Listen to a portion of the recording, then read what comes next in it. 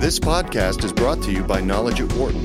For more information, please visit knowledge.wharton.upenn.edu.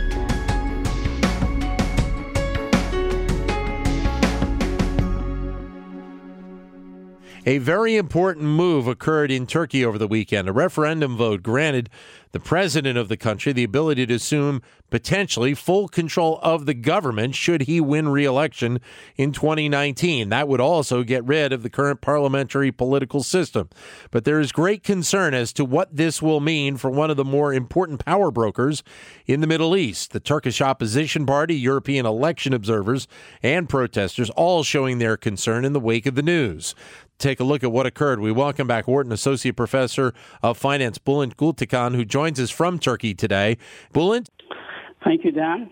You're seeing this unfold firsthand. How much concern is there with the vote?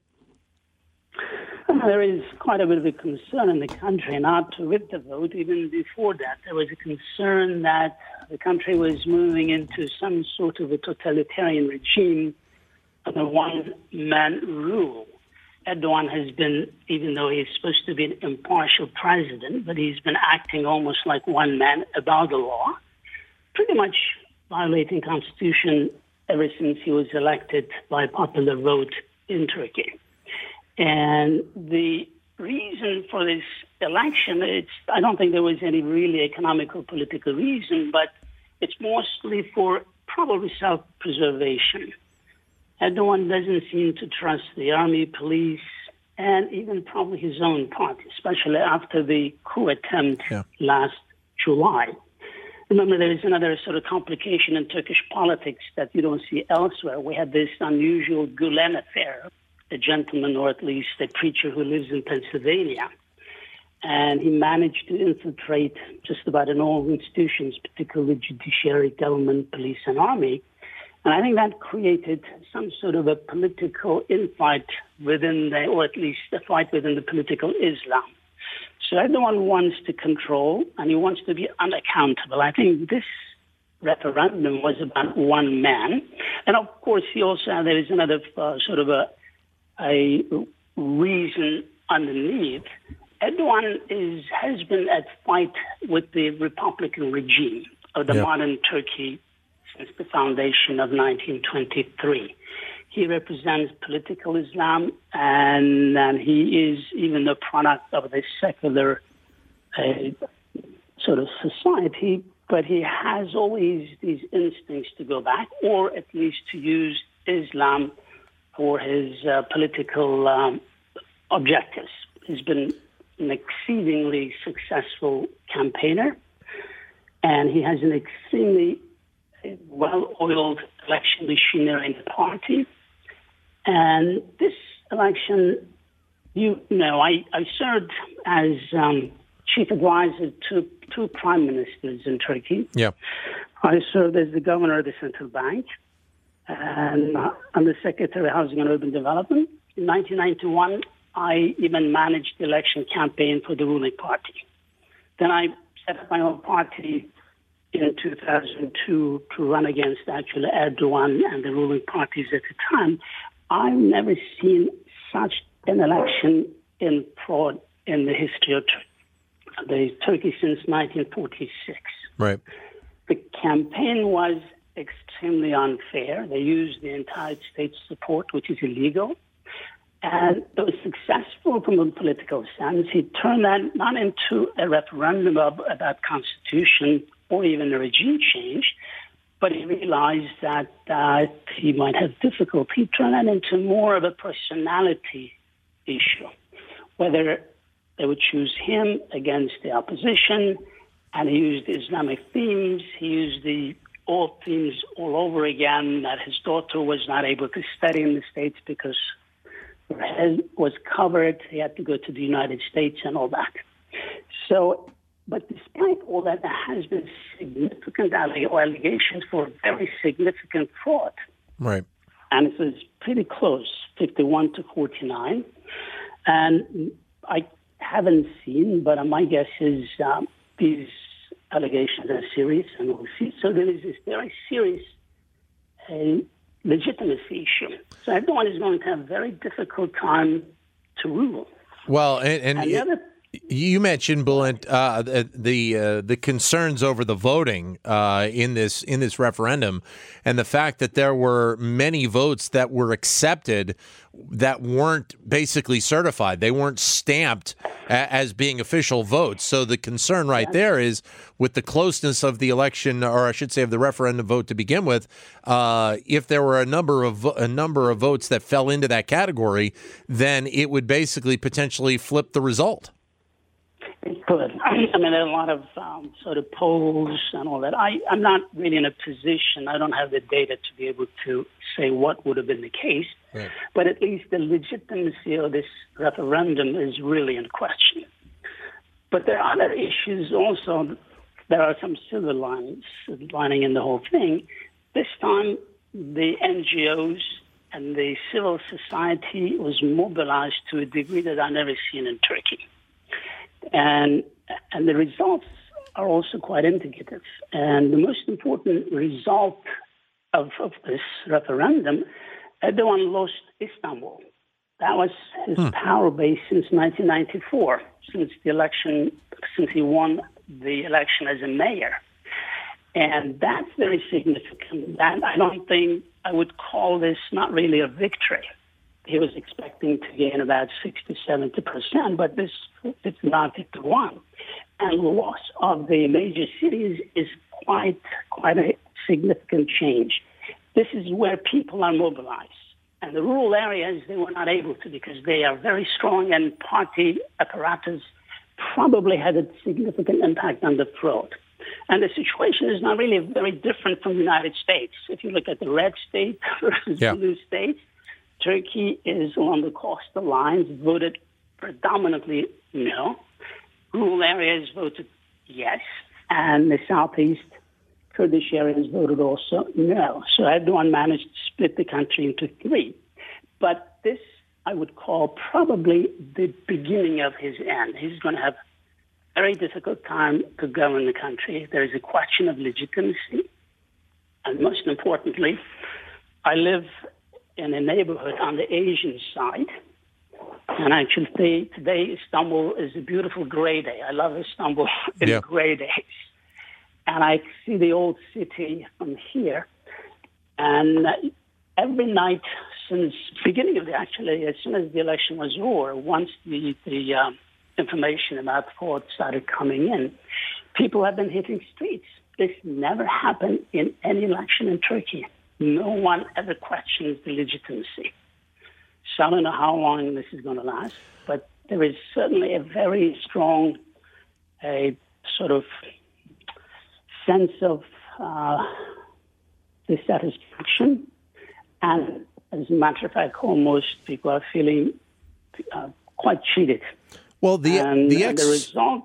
Yeah, I was going to say the expectation of Erdogan, it would seem to be, as you said, he expected to get, about 2/3 of the votes, and then he would have the perception that come 2019, he wouldn't have that much of an issue when the election cycle came around again. Now, with the fact that it's a 51-49, and you mentioned Istanbul as well, is he a leading candidate, or do you not even see him as a potential leading candidate going into 2019? No. He's going to be leading candidate. Erdogan has no choice. He's like a man on a bicycle. He has no choice but to pedal. The moment he's out, he'll be in deep trouble. Right. Very serious allegations of corruption about him and his family. And I think many people argue that this is all about is to save himself and his family, which is a very sad thing to say about Turkey these days. But no, he will be probably in the run, and it's very difficult to make predictions in political scenes everywhere. But I'm not surprised if they call an early election soon. What's the reaction so far in the early returns from Europe? Because Turkey has been trying to push, especially recently, to be able to join the European Union. I would think something like this probably would not sit well with the EU. Well, there are two views, Dan. One is sort of naive view and say that, well, they might look at Turkey with concern, but I'm sure that a lot of countries, France, Austria, and others, having a relief that this is the Turkey they want to see. And this would be the end of Turkey's adventure with the European Union. But they may worry about what might happen and how to deal with Erdogan eventually.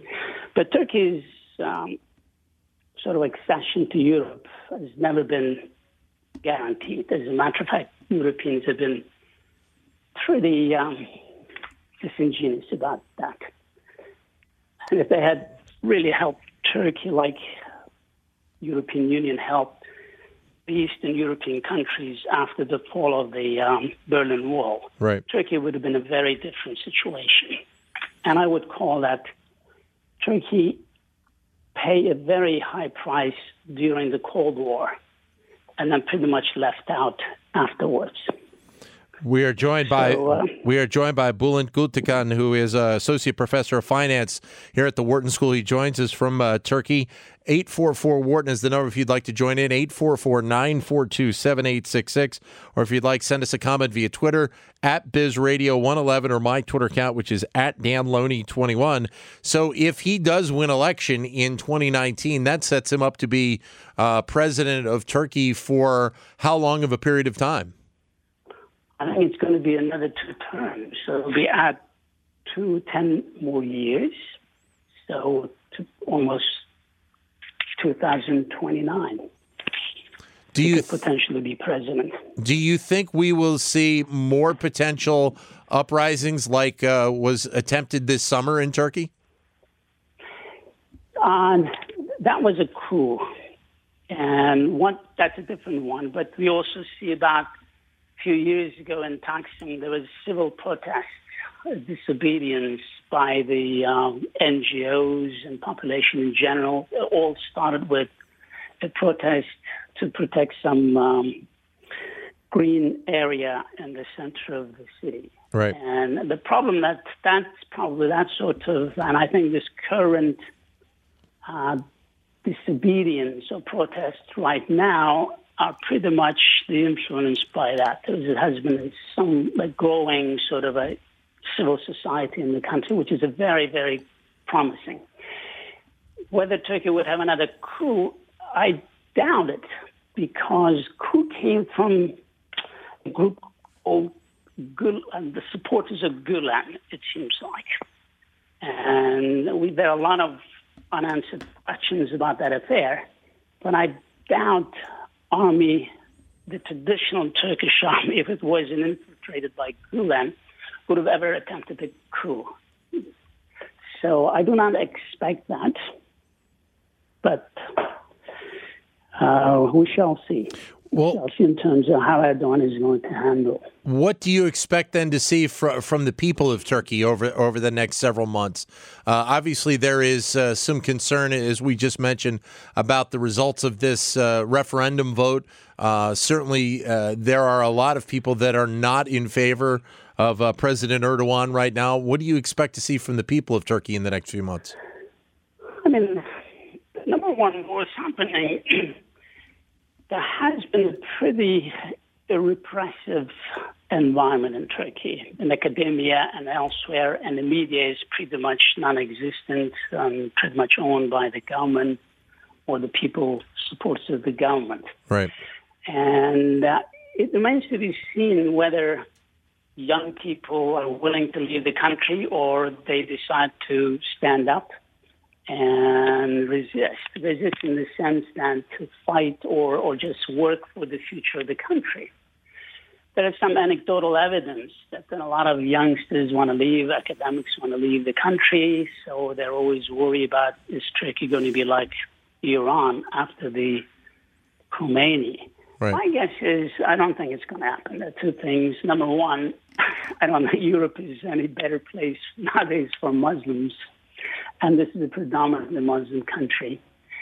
So therefore, my guess is people are going to resist, and there will be, I see, a far more help in the long run development, that people are not going to take freedom, secularism, and democracy for granted.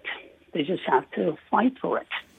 And it's not going to be easy because Erdogan and these people, really, the political Islam has demonstrated that they have no ethics whatsoever. So anything could be expected. Yeah. After what I've seen during this election, what they've done in the bureaucracy and elsewhere. So people are expecting the worst, but I think they brace for it. Nothing will surprise them now. There was a call for this referendum vote to be canceled by the opposition. It doesn't seem like the chances of that happening are very high, correct? There might be some technical issues legally that I don't know, but my guess is this government is not just going to bulldoze their way over. They're not going to pay any attention to legalities. We're joined by Bülent Gültekin, Wharton Associate Professor of Finance, who joins us from Turkey. Your comments are welcome at 844-WHARTON, 844-942-7866. Or if you'd like, you can send us a comment via Twitter, either at BizRadio111 or my Twitter account, which is at DanLoney21. What is the status of the Turkish economy right now under President Erdogan? Right now, the economy is done reasonably well, but you see some signs of fatigue because the growth rate is going to come down. Erdogan spent most of his time politicking as opposed to building the country for the next jump to get out of the middle-income trap.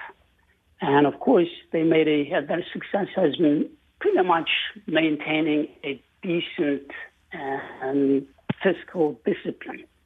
And this is for the first time pretty much broken. And there was a massive stimulus in the economy, which is not going to be sustainable.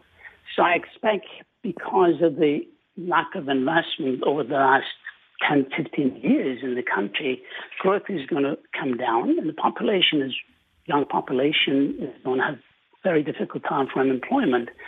So I don't see the same high growth rate that we observed in the previous 10 years. Right. So they're going to spend, in other words, they really diverted their attention from economics to other issues, the survival issues. So as a result, I don't expect a very sort of bright days in the near future. Also joining us right now for a few minutes, Stephen Cook, who is a senior fellow for Middle East and Africa Studies at the Council on Foreign Relations. Stephen, welcome. Good morning. Good morning. What was your reaction to how this referendum played out? Well, it was not pretty by any stretch of the imagination, and there are obviously allegations of electoral fraud. And all that being said, however, President Erdogan has already made it clear that there's going to be no way that the outcome will be reversed, and Turkey's authoritarianism will deepen as he takes up more and more power, scheduled to begin with the general elections of 2019. So the expectation then is that he is how much close to a lock as the person that will continue as president in 2019 at this point? I think it's abundantly clear that he is going to be the AKP's candidate.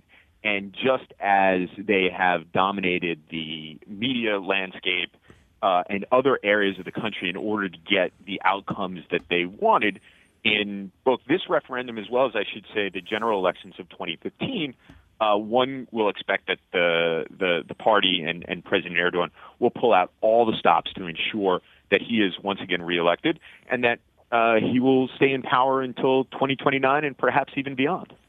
The accepting of the ballots that weren't certified is obviously the kind of the big point of contention in this whole process, Stephen. And here in the U.S., obviously, almost every time we have some sort of election, there is a concern of some level of election tampering.